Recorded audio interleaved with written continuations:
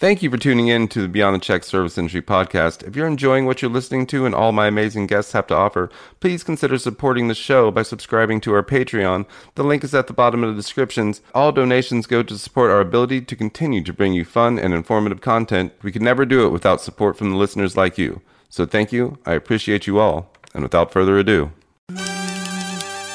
welcome back to another episode of Beyond the Check Service Industry podcast. I am Rashawn Parker. If you haven't, please go watch my television series about chef-owned restaurants on Amazon Prime or Tubi TV. Fox's Tubi TV. It's free TV. I have a fantastic guest today. This guy's my second musical guest ever. So I'm hoping maybe he'll let us play a song at the end if you stick around for that. We'll see. But he's a bass player. He's been a music director to all kinds of people. He's performed with 50 Rock and Roll Hall of Fame inductees. He's appeared on 13 Broadway shows. He's been inducted into the Blues Hall of Fame, and he's currently on tour with Humble Pie. He also has a debut album out called Crab Walk, which is available on Color Red Music. And then he's got a book out now, too, which is called Am I Famous Yet? And it's a memoir on a working class rock star. And that working class rock star, ladies and gentlemen, is Funk Boy, a.k.a. Ivan Bodley. Welcome, Ivan. I'm exhausted just listening to it. Did I do all that stuff? Is that true? Yeah, it's a lot longer. I condensed it, so you got a lot more. I have no way of verifying any of that stuff. Well, I Googled you, so I think most of it's true. I appreciate that. You know, I like to take pictures with people that I work with. So I've got, on my website, I've got a photos page, which is just unconscionably long series of photo ops, and mostly just so I can remember things, like, because my memory gets very fuzzy after a while. It's like, oh yeah, I work with that person, or I stood next to them for at least as long as it took to take a picture. That much I know. What did people do for memory before we actually had social media just to store it all for us? I know. Well, it's funny. I started out in the publicity game. So I was a major label publicist, way, way, way back in the 80s when I was first out of school. And part of the exercise then was we would hire a staff photographer to come along to these events. And we would have a backstage meet and greet, and we would walk in the radio station guy, take a picture, walk in the record store guy, take a picture, and then send them all 8x10s, and it was kind of a promotional sort of thing. So at the end of that little meet and greet, I'd say, "Oh, let me get one too," and I would pop in and get my little meet and greet photo. So I have photos from way, way, way back, before we had cell phones, before we had social media. So it was just a habit that I got into really, really young, and it turns out in retrospect, I was like, wow, that was a good idea. I'm glad I thought of it, 40 years ago. Right. I videotaped my entire childhood, but my mother didn't take such good care of the tapes. So it's one of my most tragic thoughts is just all those tapes just molded, and I just wish I could go back and watch them. But I'm always so impressed with people who manage to keep all of their stuff for their lifetime. Right. We have to migrate the data, right? Because it goes into the next format, and now there's the VHS doesn't work anymore, and then you had to go to the Betamax tape, and then you had to go to the digital DAT tape, and whatever else the next one was. So you really have to kind of keep on top of it. The photos I started out with were the 8x10s with the yellow rolled edges on them. So like you have to scan those and move them ahead in your digital life, and the scans that you do 20 years ago don't have near the resolution for the scans you can do now just on your telephone, your smartphone. Your phone. Yeah. It's we've gotten to an impressive place. Yeah, right. It's interesting. It's been interesting. Let's put it that way, for sure. People don't remember having to, the next generation will never have to go to like a Polaroid kiosk and wait for the pictures or the photo booth.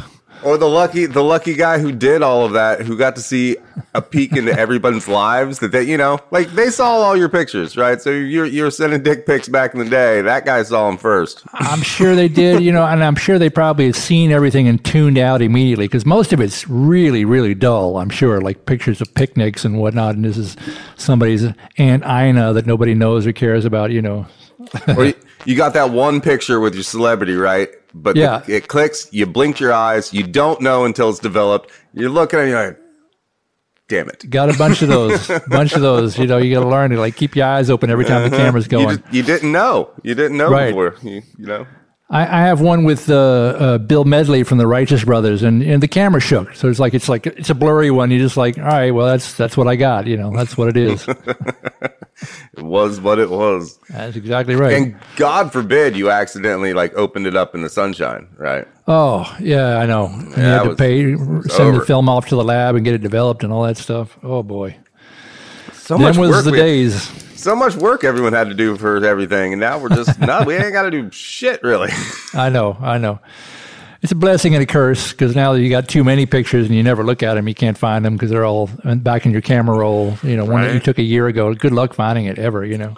I do appreciate that the phone's making me little videos out of my pictures every once in a while. Right. I appreciate Zach. So That's I'm like, cute. oh, it is cute. You're like, oh yeah, that's a great little moment that I didn't have to do any work to make that happen either. Yeah, I'm not mad at those. Those are very cool. Anyway, at the end of your bio, there's a real funny statement. It says you only eat Hostess. How dare you? I take exception. Hold on. Where is that? There it is. You only eat Little Debbie's snack cakes. That's right, not Hostess. How dare you? Sorry, I do apologize for that. That was sacrilege. Well, you got to read the whole paragraph there. All right, I'm going to read the whole paragraph. Ivan Funkboy Bodley uses Fender Moxie Warrior Gretchen basses, Hardtake amplifiers, DR strings, PR audio wireless, and Tech 21, Digitech, and Line 6 signal processors. Ivan eats only Little Debbie snack cakes. So the thing behind that is all of the musicians you know, they're in the musician magazines and doing ads for these companies. They all have a line of their endorsements. You know, like I use this amp and I use that guitar and I use this string and I use this cable. And that's a game that I certainly am involved in, as you can see from the list of stuff I got there. But I was like, you know, and furthermore, I will only eat Little Debbie snack cakes because I grew up in Chattanooga, Tennessee, and Little Debbie's made by the McKee Baking Company from Collegedale, Tennessee. And they're all, I think they're 100% or 99% vegetarian too, because they're, Collegedale, Tennessee is like a Seventh-day Adventist community. So they're all vegetarian. So like, you know, there's no lard in there, no animal products in any of it, I think. So I said, all right, let me put that in my bio. All right, Little Debbie is vegan. Yeah, or at least vegetarian. Or at least vegetarian. But there, you know, so I have, to be clear, I have no official endorsement from the McKee Baking Company whatsoever. But I thought, you know, if we're going to be playing that game with the endorsements and putting that all in the bio, I was like, well, let me just add a little wink to the end of it. So I know that the people reading it are going to hopefully take it all with a grain of salt. I mean, I immediately want to go to the store and buy some Swiss cake rolls. So that's just what I'm talking about. You know, I grew up on those damn things.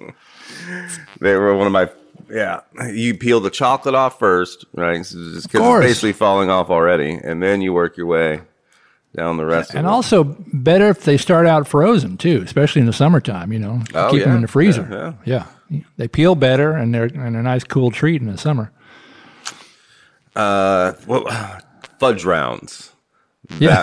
Fudge rounds. God, I haven't had a fudge round in probably over 20 years.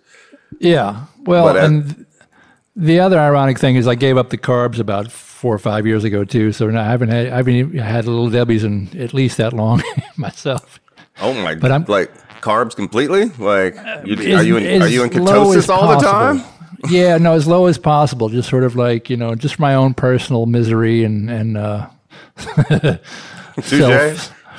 self-deprecation. I don't know what it is, but you know. So yeah, I haven't even had my favorite snack cake in many years now. But I'm going to leave it on the bio because, you know, it makes a statement, and also people notice it. Like you said, as soon as you read that, you're like, hey, wait a minute. And I'm like, yep, that's what I want, you know. That's all I eat, Little Debbie. That's it. Exclusively.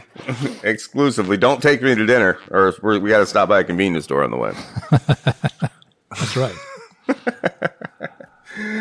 Anyway, so I guess you do eat other things, not carbs. Yeah, these days So- I do consume other things besides Little Debbie's, but I stay alive, so that's testament to something, I suppose. I mean, so far so good, sir. So far That's so right. good. That's right. That's right. So you don't eat carbs at all. Why? What happened? Again, just for my own personal misery. But I noticed when I came off of I immediately took off like 15, 20 pounds, like just right off the bat. So I'm like, all right, that's probably doing something to me. And I know from, everything that they taught us about food and the 4 food groups and all this stuff growing up, all the educational stuff they gave us was all wrong. It was all wrong. So I'm trying to find the healthy path without being completely caveman diet or keto diet or anything. I'm just trying to that was way before keto, right? Right. Yeah. So I mean, I don't even think that. I don't know how long keto itself, the diet, has been around, but yeah, nor do I. I'm just trying to thread the needle. it's definitely and do a new something fad, right? Right. I'm trying to do something that just makes sense for me. This doesn't feel too fatty or too ephemeral. Something that's going to give up. And it's been a few years I've been doing this, so it's actually working for me personally. Yeah, I was hoping to find out what a working class rock star does eat on the road and on a regular basis. Well, I tell you, the road is a problem because, outside of New York City, where I currently live, if you go out to the provinces and say, hi, I'm a vegetarian, they kind of go like, so what? I'll make veal, there's Veal. It's okay. We're only having pork butt tonight. It's right. Exactly like what I'm saying, so there's a bit of foraging that has to do, which is probably why I can't do the full vegan thing. If I had to completely, avoid animal products on the road, I think it would be next to impossible. So I consider, I'll do dairy products and I'll do eggs occasionally kind of thing, just for survival techniques, sort of traveling out in the provinces. But generally you try to be full vegan? Generally? I've been vegetarian for 30 something years. Yeah. Yeah. I haven't had any animal products. And P.S. I have no proselytation to give you on this. I'm not trying to convert anybody. I don't judge anybody. I can sit across from you while you're having a steak, And my big joke about that is like, oh, I'll kill them. I just won't eat them. That's it's my own personal trip that I've been on. And as long as someone else is going to eat it, I'll kill it for you. That's right. That's not got no problem. I'll go fishing for it as long as you'll eat, at the end of the night. Waste not, want not. I will not, but I will not waste not. That's right. That's right. That's right. So, I'm not trying to convert anybody or tell anybody what to do. These are my own personal quirks that sort of give me some semblance of control over my life in an out of control world, out of control universe, and out of control freelance lifestyle. That's the other thing. After every job, after every gig, you're unemployed. So I'm working 4 days this week. I got 4 or 5 gigs this week, and after each one, I'm unemployed till the next one. Yeah. For years and years and years. Almost 30 years now. Yeah, I haven't had a day job since '95. That was the last time I had a day job. Yeah. Yeah, 95. I think I worked in a mall Chinese restaurant in 1995. Dig it. I chopped vegetables. My last day job, I was typing resumes. It was a temp job. I was typing resumes for the people that the phone company was laying off. This is like in the early '90s in New York City. It was a good karma job,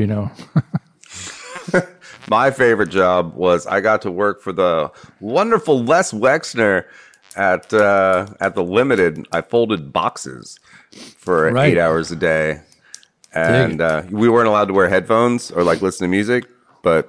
Yeah, I just folded boxes. So I snuck my headphones in, jammed out, folded boxes. Just had to be in the zone, right? Yeah, I mean, I made it about 3 weeks, maybe. Right. It's like I know. This is miserable. So your thing is you've been working. You're talking about things sort of in the service industry, sort of backstage and behind the scenes, beyond. Beyond your check. Beyond the check, if you will. Yeah. If you will. Should have named it Beyond the Chef, but that's for an iteration for another network to pick up. So I saved the better name. Well, I feel like, what I do is absolutely a service industry kind of job, because a lot of what I do is, especially in the summertime, a lot of what pays the rent is playing private functions, playing weddings, funerals, and bar mitzvahs. Yep. So I'm constantly coming in through the kitchen entrance, using the service entrance. These funny catering halls on Long Island, there's like these sort of cookie cutter kind of catering halls that kind of all look the same, all serve the same kind of food. I'll have like 3 or 4 different, ballrooms that they'll have. And they treat the musicians kind of like the lowest person on the totem pole, like, because they know that we're only there for the day. They're probably not going to see us again, or not till next month or next year at the earliest. So they really don't even treat us with the respect that they give like their own dishwashers kind of thing. And It feels very hierarchical. Yeah. And fair enough, because we know a lot of musicians that have gone into a place and said, "What's this? Open bar?" And they immediately start to misbehave. So it's not like we haven't had enough of our compatriots, earn our poor reputation. Yeah. I mean, those who came before, right? Precedent. Yeah. But I usually, when I'm going into a catering hall, it takes me 3 to 5 minutes before I get yelled at. Like, you can't come in there. You shouldn't be over there. You got to. I'm like, okay, just, it's just part of the gig. Like, just where can I go? Where would you like me to load in? Can I stand here? Where's the ballroom? Whatever kind of thing. I mean, I feel like they should have a green room set up. You should be even more special than having to go to the banquet area, right? It's just green room. One of the companies I work with demands that, like, it's in the contract. We have to have a green room for the band, and we also have to have like a case of water beside the stage. Just a basic sort of human need has to be fulfilled. And you'd be amazed at how many other places just don't have that. There's no consideration for it. It's like one of our musicians. I never talk about it, but a bar that I've been at for over a decade. We have house musicians, right? And so they've worked there for years. They split the week. It's only 2 bands, but they split the week like every other day. And yeah, I mean, we literally have just an entire case of water that's in a cooler section that's literally just the band's water. So they just keep getting thrown waters perpetually to manage their drinking. Right.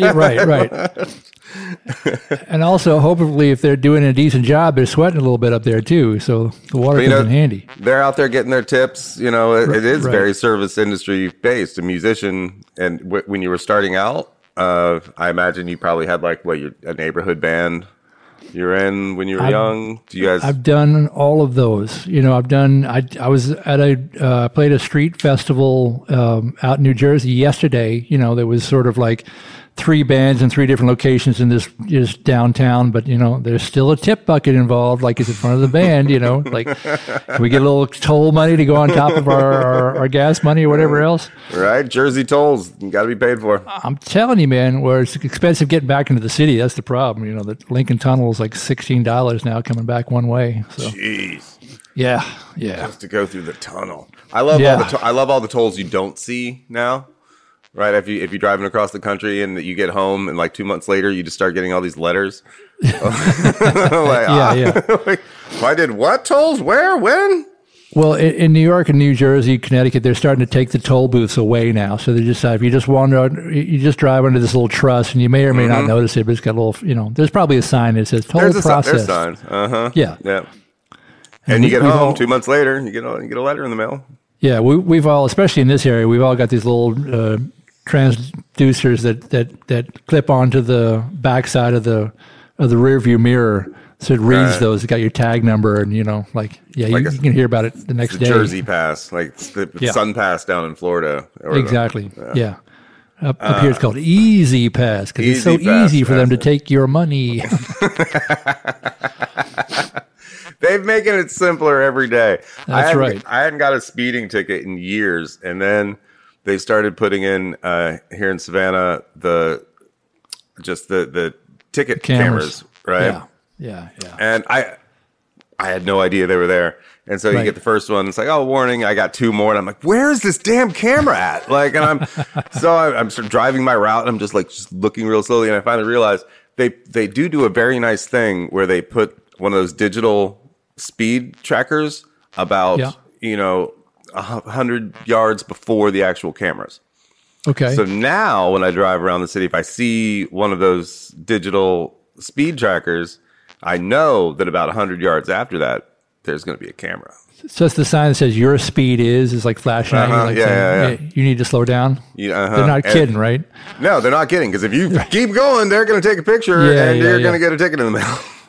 So I don't think they're that polite up here. I think you just get the ticket in the mail. I haven't hit the speed camera yet. I've definitely hit a red light camera or two, even like inadvertently. You know, like I remember coming home late at night one time from a gig, and it was like 2 a.m, and it's raining out, and there's a guy tailgating me. He's right on my behind, and the light turns yellow, and I'm thinking like I could slam on the brakes, and you know this is on Canal Street in Manhattan, and possibly get rear-ended but not get the ticket. And then I was like, let me just try to, like, for the sake of safety, went through the light, saw the flash. I'm like, okay, here comes, here it comes.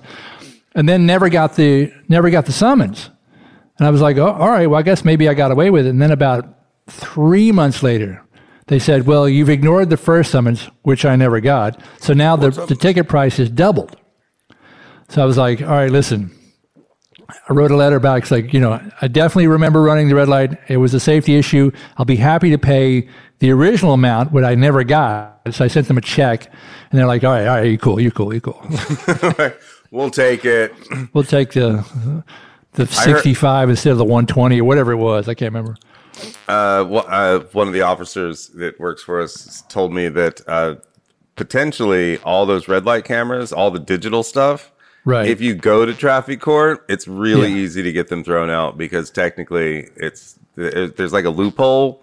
Right. It's kind of like debtors trying to get you to pay them that you don't actually have to pay them because you don't have the actual original paperwork normally. Right.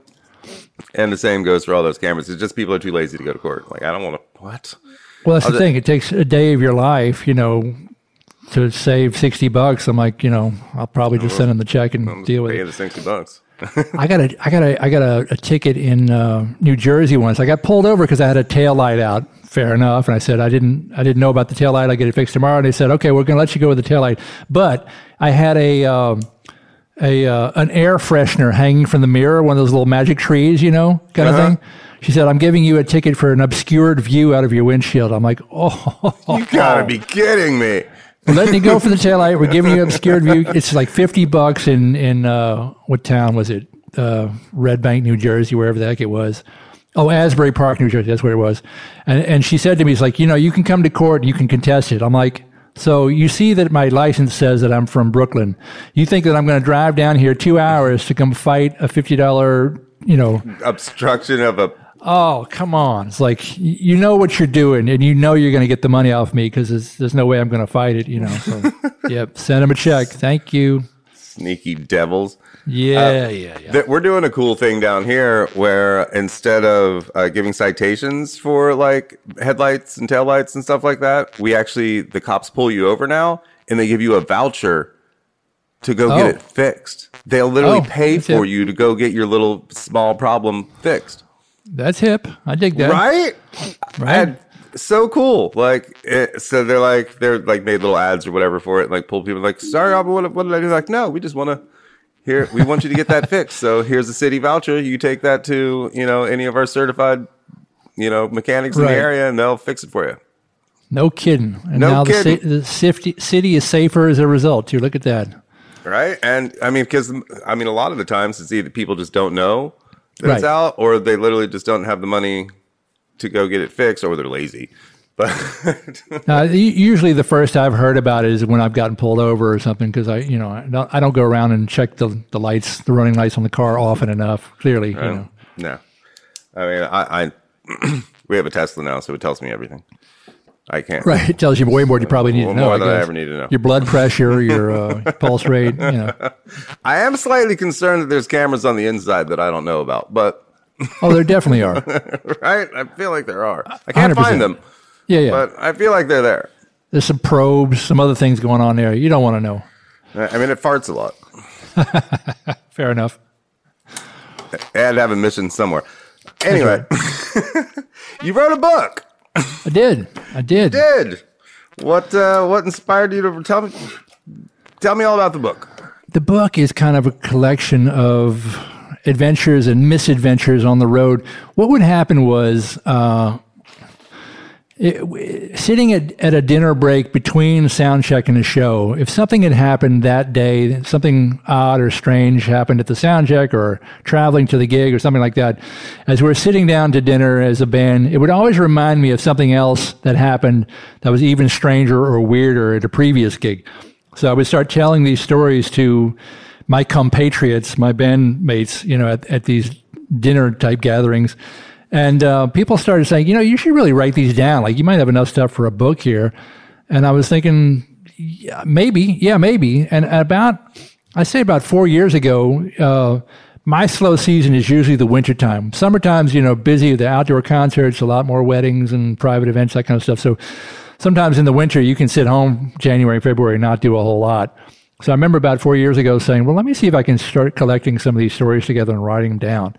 And I got the book pretty much done. I'd say, 80, 90% done. Because there's stories you told people like over and over again throughout the years, right? But I tried to pick out some of the weirder ones or the funnier ones just because that's, when everything goes right, you have nothing to talk about. There's nothing to say, so what kind of makes the day interesting is when things screw up and you got, a new anecdote to tell. And then,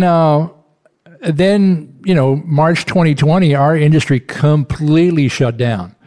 There was no live gigs anywhere. I know the service industry and the bars and the restaurants are all closed. And you're in New York, so... Man, we sat home for 15 months doing nothing. Christ. We sat home for 15 months. So during that time, I'm trying to make some lemonade out of the lemons I've been given. I was able to finish up the book, get it edited, get it sequenced, get it copy edited, get it formatted, get it put out on Amazon, the whole thing. So it kind of turned into a little blessing to get this thing finished and done and finally out into the world. It's been really well received. Yeah, kind of, People seem to be really enjoying it, and I gotten good feedback from it, and it's actually sold copies, made money on it, was shocking. Any kind of vanity project, self-funded, home recording or whatever, just to actually turn a profit on it is like, what? You could make money, just talking about your stuff, It's amazing. Yeah, I mean, it's a great title. It's a great title too. So it's how I feel. I'm a working class rock star. I get to stand next to rock stars occasionally, do rock star kind of things and Hall of Fame kind of things, and get to play here, there, once in a while. But most of the time, like I said, it's weddings, funerals, and bar mitzvahs. I lift my own amps. I'm driving my own self to the gig. It's like I work for a living. That's definitely what I do. It's kind of badass. It's just the only thing I've ever done. I feel like Bruce Springsteen would be proud of you. Say that one more time. I missed you. I feel like Bruce Springsteen would be proud of you. I hope so. It's funny. I know a lot of people in this band too. I guess I could ask him to ask the boss if he's proud of me. Because he's definitely a working man's rock star. He's the voice of the working man. Yeah. I think he's proud. I hope so. Keep me updated. So. Let me know how that goes. If I find out, I'll tell you for sure. So never thought you'd be a writer, though, huh? Or did you write poetry or anything in like high school? I wrote really bad poetry in high school. So yeah, all right. I mean, I think we all did at some point, right? No, my writing early on was like I said, I had started out as a publicist for Epic Records, so I was writing our artists' biographies and press releases and stuff like that, liner notes for some of the records. So I'd always kind of done it. Then I'd done a couple of, magazine reviews and features here and there kind of along the way. So I knew I kind of had that gene in me. Not that it was something that I spent a lot of time fully developing. So that's why when people were saying like, you should write a book, I was thinking like, yeah, maybe I could, I thought I definitely had the skill set to do it. And really a book is just a collection of chapters. So like if you think of an artist bio as a couple of pages, put together a couple of artist bios, you've got enough pages to do a chapter. And put together enough chapters, you got enough, to make a book out of it. So it felt very logical to me, like just one foot in front of the other kind of thing. And it probably took me 4 months to do it, but worth it. I'm really happy with the way it came out, That's awesome, man. Serendipity worked out. Yeah, in a way it did. And I have another buddy of mine my friend Dr. Jeff. He's a radiologist, lives down in Texas now, but he's also an amateur mystery book writer. So he's constantly giving me pages of his stuff. So I was giving him pages of my stuff. And he said, this is all really good, but he said, it's all about your misadventures. He said, I'm curious to know, like, what happens when things actually work out. I was like, oh, that's so interesting. So I think the second... Yeah. The second chapter of the book, I tried to sort of outline. I was like, I think the chapter is called When It All Goes Right. And it sort of describes, a concert we did at the Tokyo Jazz Festival with Sam Moore from Sam and Dave in 2009, I think it was. It was live on Japanese television. We had 5,000 people in front of us, and the band was like a 15-piece band, 17-piece band. Band was on fire. Sam was on fire. It's all being recorded. It's all going on live. It's just like this amazing night that we just kind of like levitated off the stage at the end of. And I tried to describe that, to try to give people a sense of like, why would you pursue this business or lifestyle for 40 years if it's nothing but misery and mishaps, because there's plenty of that. That's mostly what the book is about.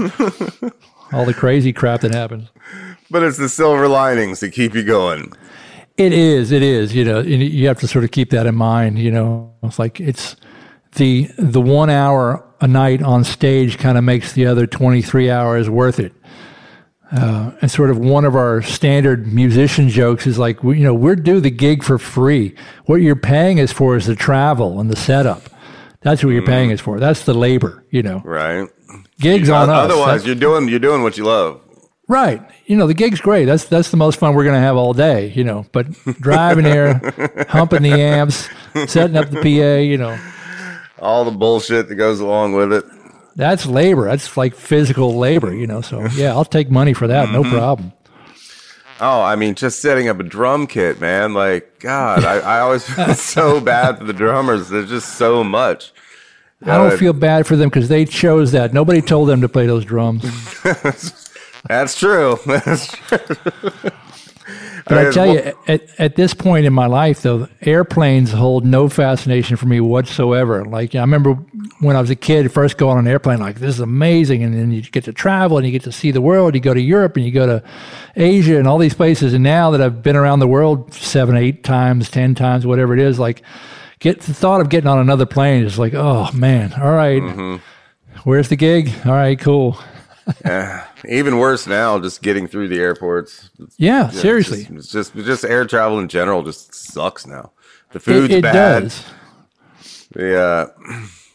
Back in the day, I remember going to the airport. We'd take my grandpa. He was an engineer. He'd go to Switzerland a lot. Right. But that was one of our favorite things to do was take him to the airport. We got to go into the actual down to the gates to like see him off. We went to the gates to pick them up. Right, and that means you're of a certain age before they had all the metal detectors in. Yeah, you stand, look out the window, watch the plane fly off. Maybe he's waving out the window to you. Yeah, I remember that. That was great. There was a candy shop. We'd stop at the candy shop. We'd get our red coins, like gummy coins, and hang out at the airport. It was like a little adventure. And now you just pull up to the airport and say, "Get the fuck out." Yeah, it's like there's. No one's going in the airport unless they're leaving in a plane. Right. Well, you're already one level ahead of me because you're talking about giving somebody a ride to the airport. And that's not, I haven't been given a ride tour from the airport in, I can't tell you how many decades. It's like, see ya. Good luck with the public transportation, getting your bags taking your base on the subway to get to the LaGuardia airport, Hey, yeah. Well, we don't have any subways here otherwise. Yeah. I'll send people in Ubers. Hey, can you pick me up at the airport? If not, I'll just get an Uber. If you try to dig a subway in Savannah, it would fill up with swamp like right away. You can't. There's nothing down here. Nothing down there. There's no basements. There's some alligators. Well, I went to school in New Orleans, so they even bury the people above ground because you can't bury anything. It'll float up. Mm-hmm. I mean, swamp. I just put me in a tree. I'll be okay. Yeah, that's right. Or they have that new the new compost your body thing. Oh yeah. That's pretty hip. They just put you in this little machine and it turns you into dirt in a couple hours. Yeah. Cool. I think the cremation thing works just fine for me. I'd be cool. Put the ashes somewhere. I don't need any, earthly remains or monuments to my having been here. I think I'm good. No, you don't want the new digital hologram of yourself in front of in front of your tree thing. Have you seen this? What they think the future of that's so interesting because a digital hologram, that's something very much of this moment in time. So like it didn't exist, practically 20 years ago. You couldn't have really done that. And in another 20 years, the technology will have morphed into something else where digital hologram it won't exist anymore. Like all the photos on my hard drive, when I'm gone and the hard drive's gone, it's all erased. It's all gone. So, unless you uploaded it somewhere. Right. Well, if I put it in my digital hologram, which is in front of my Facebook will keep it forever. Yeah, they might indeed. But then it'll be an AI you talking to your great-great-great-grandchildren if they ever go visit you. Right. And have conversations with you. I don't know how creepy this gets, but it gets creepier. I'm not sure that's a great idea, but it's interesting from a genealogical standpoint, maybe, because you're not really getting the information. You're getting what the computer thinks you might have said. Yep. Very Westworld. Yeah, exactly. What could go wrong? What could possibly go wrong? Nothing. It's all going to be fine. The AI is going to take care of all of us. It's all fine. Have you seen the videos of Boston Dynamics, all the robots they're making? And, they're just like testing the robots by like hitting them with sticks and stuff. I'm like, you're going to piss that guy off, man. He's going to remember. That's the guy that hit me with a stick. I'm going to get him later. Mm-hmm. Like, dude, stop fucking with that robot, man. Don't do it. Playing with fire. There's supposed to be, and like back in the day when people first were AIing, there's one rule that is supposed to be embedded into the AI, and that is do no harm to humans. Right? Uh-huh. The very number one rule that they are supposed to know is do no harm to humans. And as long as we don't teach them how to do harm to humans, they would never learn. But our dumbasses decided to use them in war, right? Facial recognition and shoot, right? That's right. And so when they turn on us, we have no one to blame but ourselves. Well, this already goes back to what Gene Roddenberry was talking about, the Prime Directive. That's an idea that's been in popular culture for at least 50, 60 years that we know about. Star Trek. Yeah. You have to follow the Prime. If you don't fuck up the Prime Directive, there's a reason it's the Prime Directive. Right. And every time you see one of those videos where they're hitting the robot with a stick, I'm like, you're not acting right. It's going to remember. No. You're telling it not to do any harm to this human, yet you're teaching it to do harm to that human, and eventually it doesn't care about the difference. No. Because we're all the same anyway. One world, one planet, one love, one family. Well, that's true. Yeah, so you can kill one, you can kill another one. It doesn't matter. Oh, well, that's cynical. That escalated quickly. Fucking A. So I'm so glad that the book's doing well. I actually might need to read your book because that sounds awesome, and I want to hear all those stories. And I know we don't have time to tell them all. That's why you wrote the book. So people, you should definitely go buy Ivan's book. Where are we buying your book at? Very kind of you to say. It's not available on Amazon. You can, the link's on my website, funkboy.net. Links to everything is on that. So, I can definitely be found. It's a good summer read. It's a good airplane read. It's a good travel read. I've had people tell me that's like, this is their poolside read on the vacation. And I was like, I support that 100%. I'm glad you had fun on your vacation reading that. That's right. That's right. You got an album out. I have, these days, albums. Do we do albums anymore? I started recording as a youngster in the vinyl era, and I think I only ever made it to vinyl one time before then it switched to like CDs, and then I'm on like 50 or 60 different CDs, and now it's like everything's digital, virtual download. So yeah, I am signed to Color Red Records out of Colorado, and they're putting out my singles as digital downloads available, streaming downloads. The latest one's called Crab Walk, which you mentioned a little earlier. And then I've got, I just heard from them today. They're having a scheduling meeting tomorrow. So I've got like 4 tracks in the can that are going to be released over the next few months from Color Red. They've got a great roster of people. Like they send out new music a couple times a week of, bands that you've never heard of, bands that you need to hear of, bands that you want to hear of. Color-red.com. Rock and roll, actual rock and roll. Rock and roll. A lot of their stuff is like really kind of jammy, funky. The guy that runs their labels, Eddie Roberts, who's got a band from England called the New Master Sounds. And they're kind of like a British instrumental funk band. They're like a modern day Meters or Booker T and the MGs are really interesting kind of stuff. So he's got a whole label full of people sort of like-minded, just doing kind of funky, weird, crazy, jammy, interesting, a lot of it's instrumental, some of it's vocal, just cool stuff. So I'm real proud to sort of be in their number, as it were. Super cool. So since you're on the label, I'm going to ask, but you can turn me down. Do you have anything that you would like to play at the end of the show that you're legally allowed to play at the end of the show? I own all of it. You can play any of my music that you care to. It's all yours. I give you permission for all of it. You want to send me a link when we're done here? And that song, if you want to pick the song, do you know what you're going to pick? More than happy to. Well, you know what? I mean, we're talking about the latest music, Crab Walk. I'll send you that one. All right. You can have it. Cool. We're going to listen to Crab Walk here in a minute. Yeah.